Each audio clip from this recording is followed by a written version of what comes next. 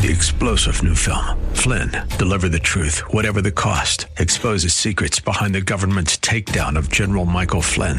Flynn knew what the intel world had been up to. He ordered the first audit of the use of contractors. This set off alarm bells. He told the truth. He was the most dangerous person for Donald Trump to hire. They had to get rid of Flynn. Flynn, deliver the truth, whatever the cost. Available now. Watch it today. Go to salemnow.com. salemnow.com. This is Cornerstone Connection, the radio ministry of Pastor Gary Hamrick of Cornerstone Chapel in Leesburg, Virginia. Pastor Gary is teaching through Revelation. Real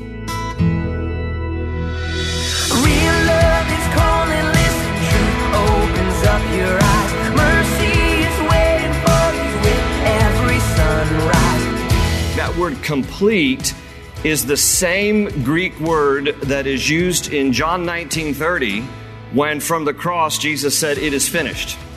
That the work of God is complete. Now, on the cross in John 19:30, when Jesus said tetelestai, meaning it is finished, he means the whole redemptive work of God is now accomplished by virtue of his, that is Jesus' sacrifice on the cross.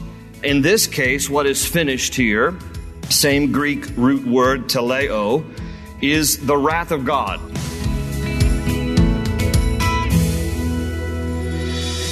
Tetelestai might be the most beautiful word in the history of the world. It's the word Jesus said on the cross when the work of redemption was finished.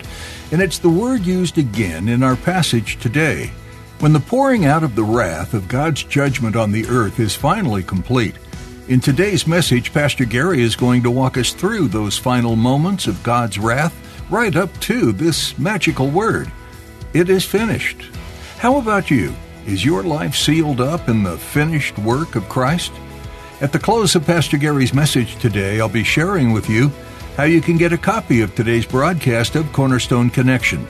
Subscribe to the podcast or get in touch with us. But for now, let's join Pastor Gary in the book of Revelation chapter 15 with today's edition of Cornerstone Connection. Revelation chapter 15 is where we are, so turn in your Bibles there, and then let's pray and commit our time to the Lord. Father, it's good to be in your house this evening, and those who are watching online, joining us that way, we just together come before you grateful. Lord, we want to be mindful of your many blessings and the ways that you are so good to us, and we just commit our Bible study to you now, that you would use this time in your word to strengthen our hearts as we read about these things that are to come, that we would be ready, that we would be prepared, that we would be watching. You even tell us, lift up your heads and look up because our redemption draws near. So help us, Lord, not to cast our vision here horizontally, that we can get discouraged about things we see on earth, but help us to always cast our gaze upwards to you. We just commit our nation to you. Lord, we pray for an end to this virus. We just ask for your mercy there, and that you would just continue to encourage us and help us and guide us. We pray in Jesus' name. And everybody said, amen. All right, let's visit our timetable, which breaks down the book of Revelation. And as we have been for the last several weeks, the largest section of the book of Revelation is right here between chapter 6 and 18, and it has to do with the 7 years of tribulation. So that's where we are in our Bible study here in chapters 15 and maybe even 16. Where God predicts, he tells us that there will be a time coming upon the earth that will last for 7 years, that will be a time of awakening for those who are still here, and God will use different natural disasters, cataclysmic events, just unheard of things that will transpire upon the earth. Many people will refuse to believe, many people will believe, but it is God's final wake-up call to try again to reach as many people as possible. And so that's the period we're in right now that we're looking at. We're not in the tribulation period right now, but we're looking at this part in Scripture. God's wrath will be revealed during this tribulation period through a series of 3 different events. And we've already talked about the 7 seals that are broken. That was chapter 6. When a scroll is broken, there are 7 different wax seals broken, and there is an announcement of a different judgment with the breaking of each seal. And then there was the blowing of 7 trumpets. That was chapter 8, and we're coming up to now here in chapter 16, the final series of God's wrath, which will be poured out through a series of bowls that angels will be pouring out upon the earth. And so that's chapter 16. Now, before we get to chapter 16, chapter 15 is somewhat of a preview of the things that are to come in chapter 16. So I'm going to read it, and then we'll come back and unpack chapter 15. It's only 8 verses, so follow along as I read. John writing here, by virtue of inspiration of the Holy Spirit and virtue of his own visions that he sees here that God shows him. So verse 1 of chapter 15, "Then I saw another sign in heaven, great and marvelous, 7 angels having the 7 last plagues, for in them the wrath of God is complete. And I saw something like a sea of glass mingled with fire, and those who have the victory over the beast, over his image, and over his mark, and over the number of his name, standing on the sea of glass, having harps of God. And they sing the song of Moses, the servant of God, and the song of the Lamb, saying, Great and marvelous are your works, Lord God Almighty. Just and true are your ways, O King of the saints. Who shall not fear you, O Lord, and glorify your name? For you alone are holy, for all nations shall come and worship before you, for your judgments have been manifested. And after these things I looked, and behold, the temple of the tabernacle of the testimony in heaven was opened, and out of the temple came the 7 angels having the 7 plagues, clothed in pure bright linen, and having their chests girded with golden bands. And then one of the 4 living creatures gave to the 7 angels 7 golden bowls, full of the wrath of God who lives forever and ever. The temple was filled with smoke from the glory of God and from his power, and no one was able to enter the temple till the 7 plagues of the 7 angels were completed.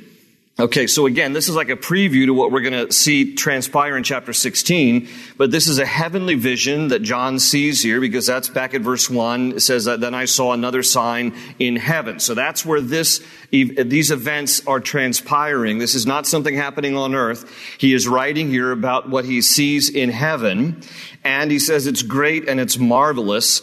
And he says there in verse 1, 7 angels having the 7 last plagues. Now, it's interesting, you don't want to make too much of the study of numbers, but numbers often do mean things in Scripture. The number 7 is used here, not once, but 8 times in chapter 15.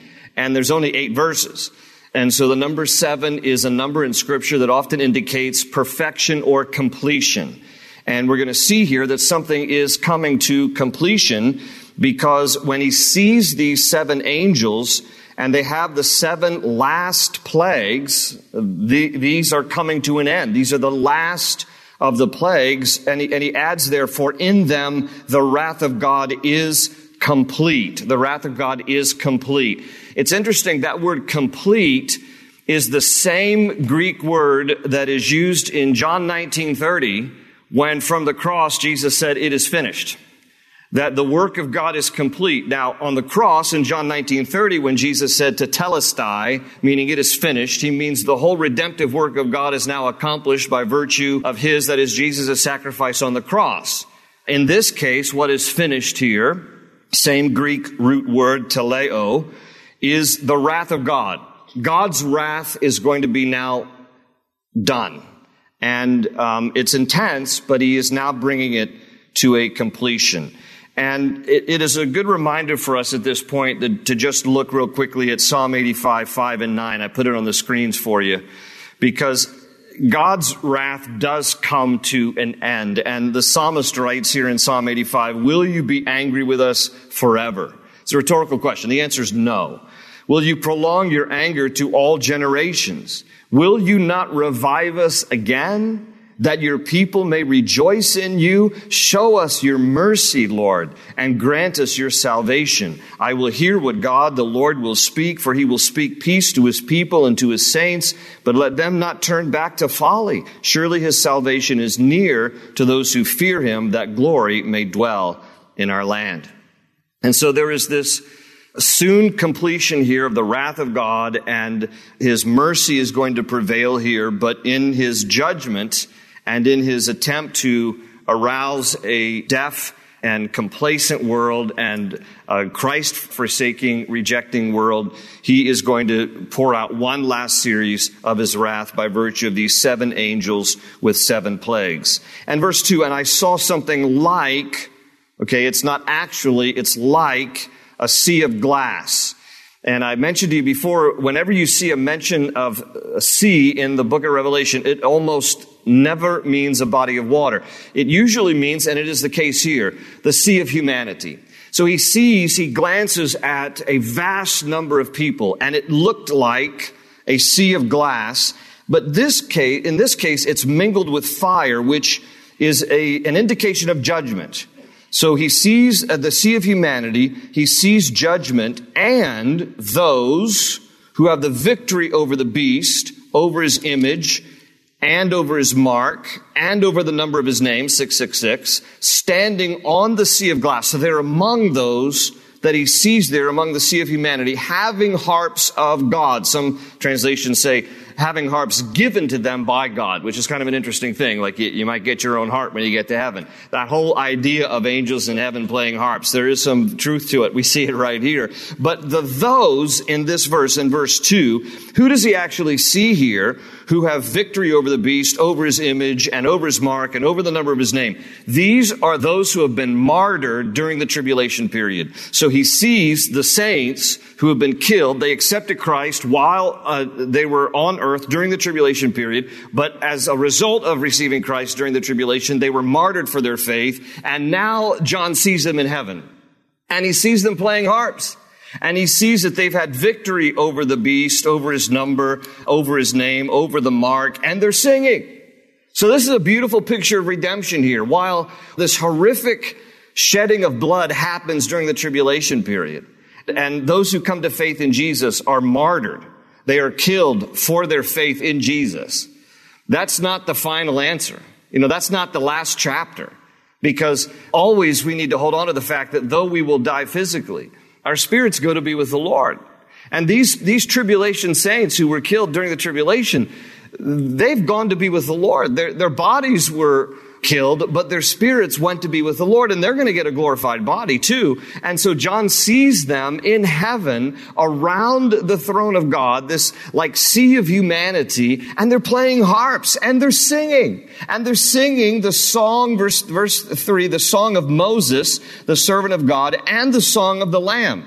So there's this beautiful song here that they're singing that is, co-written between Moses and Jesus. And so they have the copyrights on this song, and it's their intellectual property, and they're singing this. Now, it's interesting, in your Old Testaments, there are 2 places where it is recorded that Moses sang songs, that he had written songs, in Exodus chapter 15 and Deuteronomy chapter 32. So Moses must have been somewhat prolific in songwriting too, because Exodus 15 records the song of Moses. Deuteronomy 32 records another song of Moses. And here we have yet another one being sung in heaven.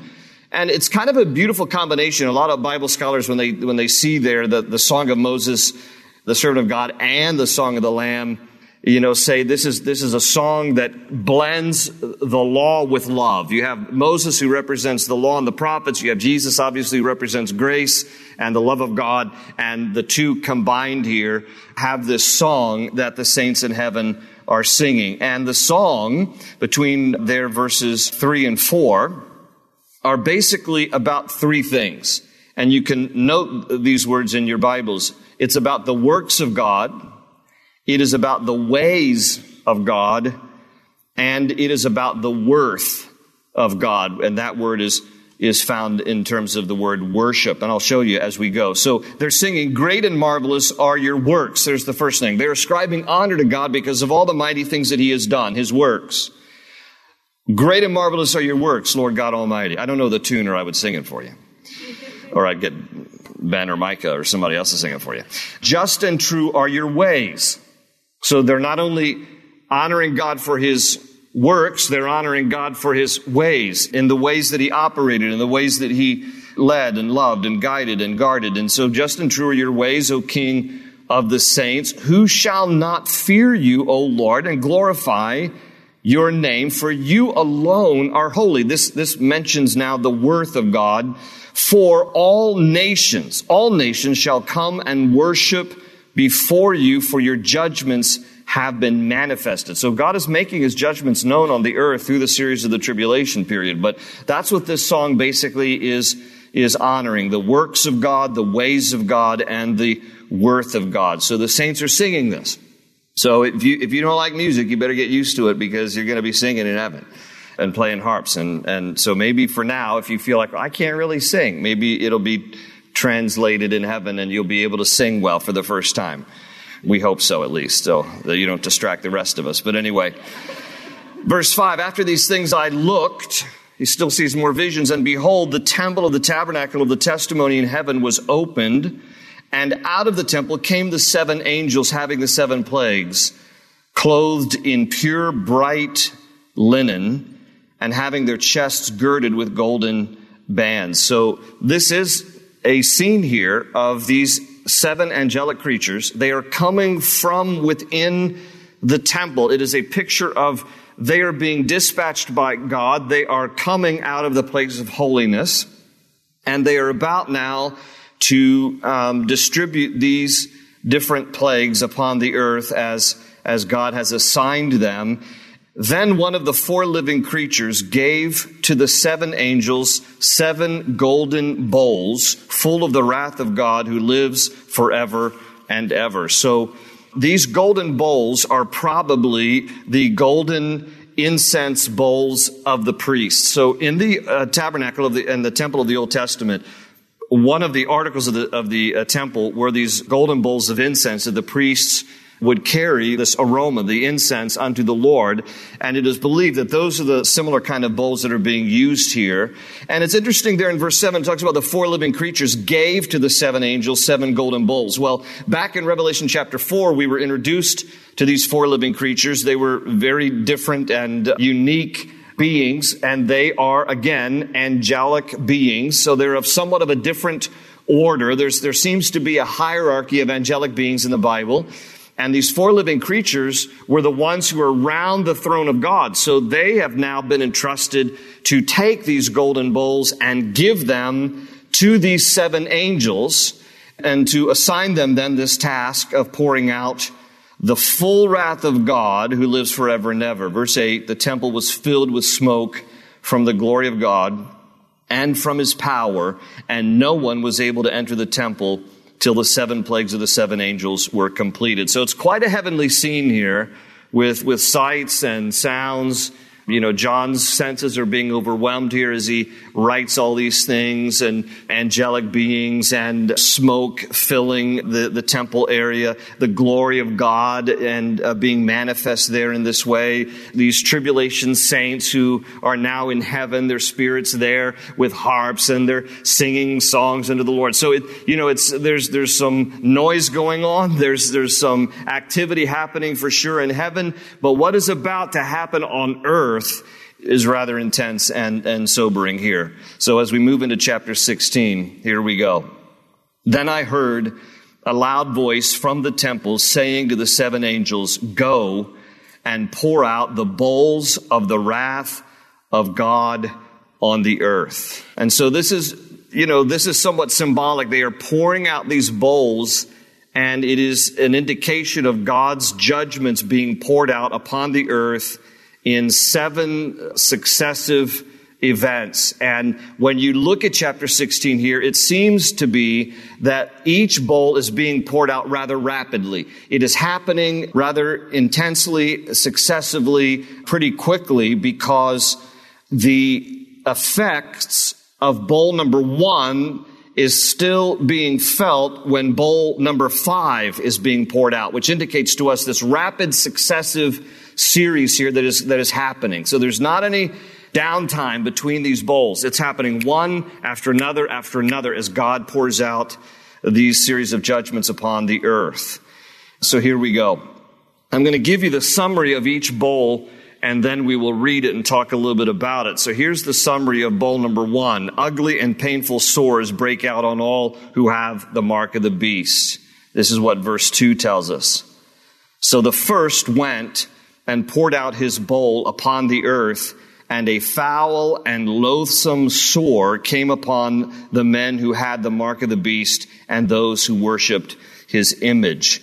By the way, this is very similar to the sixth plague of Egypt. When you look back at some of the ancient plagues that happened in the book of Exodus, when God was working on Pharaoh, the king of Egypt, to release the Hebrew slaves, Pharaoh was reluctant, and so God poured out a series of 10 different plagues upon the Egyptians. You're going to see here some similarities between those plagues in the book of Exodus and the plagues that are coming upon the earth here in Revelation chapter 16. This is very similar to the sixth plague of Egypt, when boils broke out on people, sores broke out on people. Some Bible scholars look at the words here in verse 2, which talks about a foul and loathsome sore, and believe that it's an indication of some kind of malignancy, that whatever happens that breaks out upon people, it is restricted to those who have taken the mark of the beast. Remember, we read earlier, you can't buy or sell during this time without receiving the mark of the beast, and his number is 666. So there's some kind of thing that happens on your forehead or on your right hand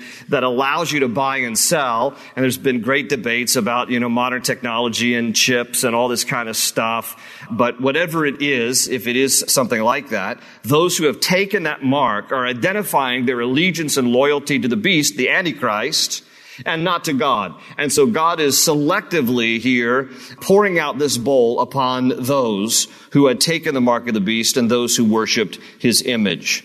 Bowl number 2. The second bowl is the sea turns into blood, and every living thing in the sea dies. This is verse 3. Then the angel poured out his bowl on the sea, and it became blood as of a dead man, and every living creature in the sea died. This is very similar when we were going through the trumpet judgments. This is very similar to the second trumpet. When the second trumpet was sounded, a third of the sea became blood. In this case, though, all of the seas become blood, and every living creature in the sea died. Now you have to remember, by the time we get here to the bowl judgments, you have more than half of the world's population gone. They've either died or the church has been raptured. So you have somewhere upwards of 4 billion people have already died. And now those who have remained here are going to feel the effects of what is happening globally, and it impacts humanity. Obviously, when the sea turns to blood and you have every living sea creature dying, that's a great food source for the world, dead. I want you to also imagine the stench. Blood itself smells, but now you add on top of that every sea creature dead. The foul odor that'll be upon the earth is just unimaginable. But that is the second bowl. Here's the third bowl.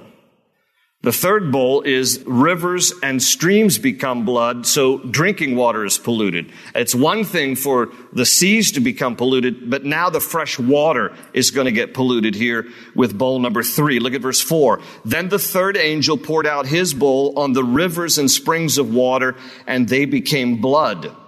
And I heard the angel of the waters saying, "You are righteous, O Lord, the one who is and who was and who is to be, because you have judged these things. For they have shed the blood of saints and prophets, and you have given them blood to drink, for it is their just due." Hope is an open ocean, jump in and you'll find the cornerstone's your connection. Run towards your new life. Thanks for listening today to Cornerstone Connection. This book of Revelation that you've been studying with Pastor Gary is one that many have studied and analyzed, and tried again to pinpoint on a timeline. When will Jesus come? When will these and times events take place? Have they already begun? There are many questions we don't have the answers to, and we won't until they happen. But there are some truths that we can hold on to. These events will happen. Jesus is returning, and he will defeat Satan once and for all. And all those who have made Jesus Lord in their life will be with him for eternity. What a wonderful time that will be. So where does that leave us? It's important to know what's coming so that you can prepare now and trust Jesus for what we don't know. We must give our lives to the Lord, and we need to give others the opportunity to do the same. We're so glad you tuned in for today's study in Revelation. If you'd like to explore more teachings from God's Word that Pastor Gary has shared, visit cornerstoneconnection.cc. There you'll also learn more about the church behind this ministry, Cornerstone Chapel. Come visit us if you're in the area. All the information you need is at cornerstoneconnection.cc. Join us next time for more here on Cornerstone Connection. They say you're a wandering soul, that you've got no place to go, but still you know, you're not alone. Real love is calling, listen, truth opens up your eyes. Mercy is waiting for you with every sunrise. Hope is an open ocean, jump in and you'll find the cornerstones, your connection, run towards your new life.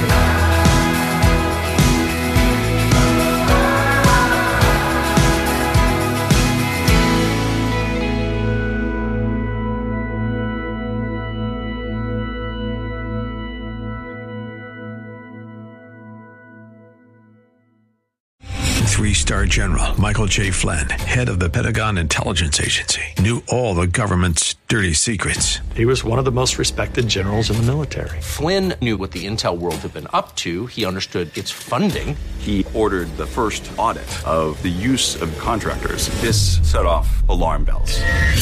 The explosive new documentary, Flynn, Deliver the Truth, Whatever the Cost, uncovers the facts behind this scandal. Flynn told the truth. He was the most dangerous person for Donald Trump to hire. I find out the worst enemy that I'm going to face in my life is right here in America. They took my assessment and they wanted me to change it. And I was like, I'm not changing it. They had to get rid of Flynn. With in-depth interviews, archival footage, and never-before-seen personal records of the man behind the headlines. I just felt like I was drowning. Flynn, Deliver the Truth, Whatever the Cost. Available now. Watch it today. Go to salemnow.com. salemnow.com.